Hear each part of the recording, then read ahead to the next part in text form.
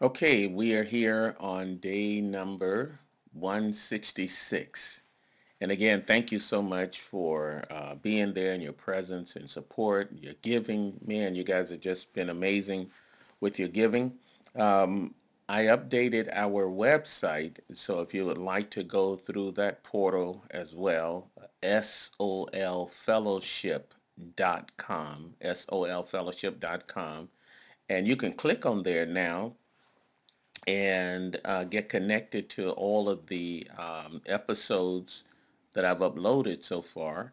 And then also in another section, you can click on sermons and it will take you to the YouTube page, and all the messages that are on YouTube will be right there where you can access them for free. All right. But thank you so much. PayPal, Christian PayPal, Spirit of Life Christian Ministries. Or if you want to do mail, it's 15507 South Normandy Avenue, Box 237, Gardena, California 90247. All right. Listen, I saw something the other day that brought tears to my eyes, but it reminded me of how valuable we are to God and really what this whole thing is all about. I was nearing the end of the route that I walk with my dog. So we walk, a block or two down. We walk around the school and stuff like that. And as we were passing one corner, I could see off in the distance an animal lying down. It was about a block or so away, but it was lying in a strange way. It was moving in a strange way. It seemed lost. It seemed disoriented. And at first, I thought it was just a dog. And so I was thinking, okay, if it's a lost dog, I wanted to do my part to get it rescued and reconnected to its owner. Because, my dog Charlie got out one day. It was so amazing what he did. We had opened the garage, got in the car um, to leave, and I was dropping the garage door and, driving off, and he came up under the door, which made it go back up. And I remember putting the door down. I said, "Oh, strange, the door did that." But he had gotten out and wandered around, and you know what dogs do? They wander around and they could end up lost. So I was thinking, let me go and see what's going on here. However, as I got closer, I realized it was a raccoon out on the sidewalk during the day, which is very unusual. So I know we have a couple of families of raccoons in the neighborhood, but you generally don't see them until around 1, 2, or 3 o'clock at night. You're coming in sometime. We come in late uh, from the airport or something, and they would be out. But something was wrong. And then I noticed the raccoon attempting to walk away, but it stumbled, and then it struggled and it leaned to one side, and I mean, just terribly, just injured, trying to stand, trying to walk, stumbling, leaning, trying to balance itself, then falling over again.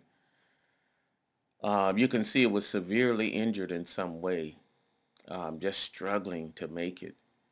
And I knew because they were wild, I couldn't go over to it because it may attack me or something, but I knew something was wrong. And as I was watching that, it hit me that the raccoon, now at the end of his life, and eventually did die, animal, rescue, or the people came to remove him or her. The Watching that reminded me that very often we miss that we are only here temporarily.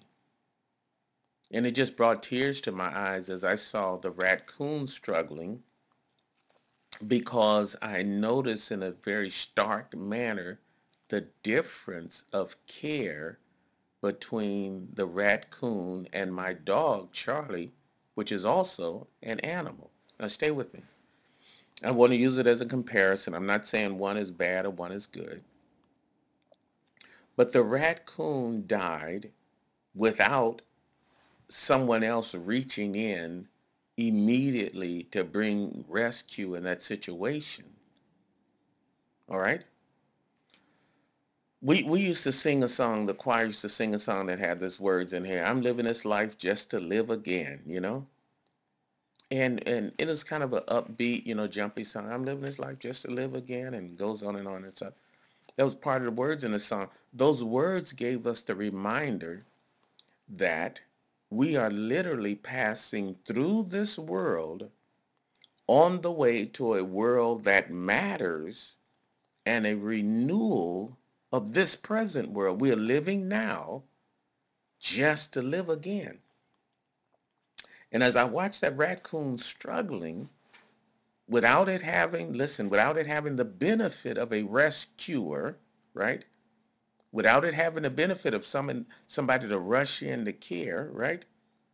It reminded me again how much we you and I need to be aware that our lives are not only temporary down here, we're connected to eternal life, right? And there are only two paths, two directions to go in. There is no third option. Either we're with God or we are with the enemy. There's no compromise between the two of them.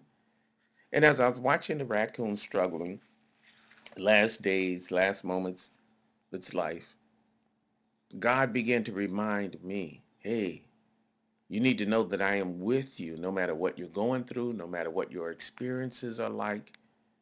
And you need to be connected to me through this life.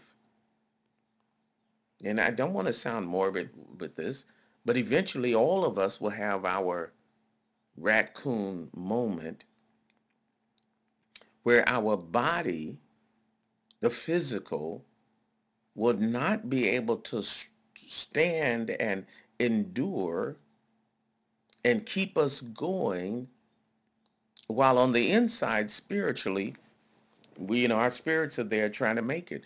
The raccoon did not want to die that day. It was apparent. It was trying to make it. It could not. Its body no longer responded properly. And I was reminded, yes, take care of your body. Do everything you can financially. Make a better world. Love everyone you can. Right? Build houses, enjoy, marry, get married, celebrate, sing with those that are rejoicing, cry with those that are weeping, but know that one day the body itself may say, I cannot go further. Listen, listen.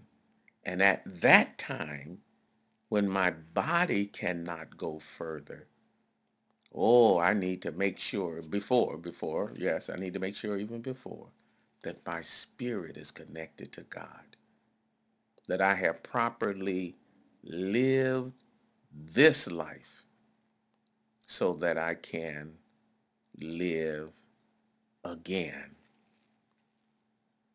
God help us. There are a lot of things that we consider so important.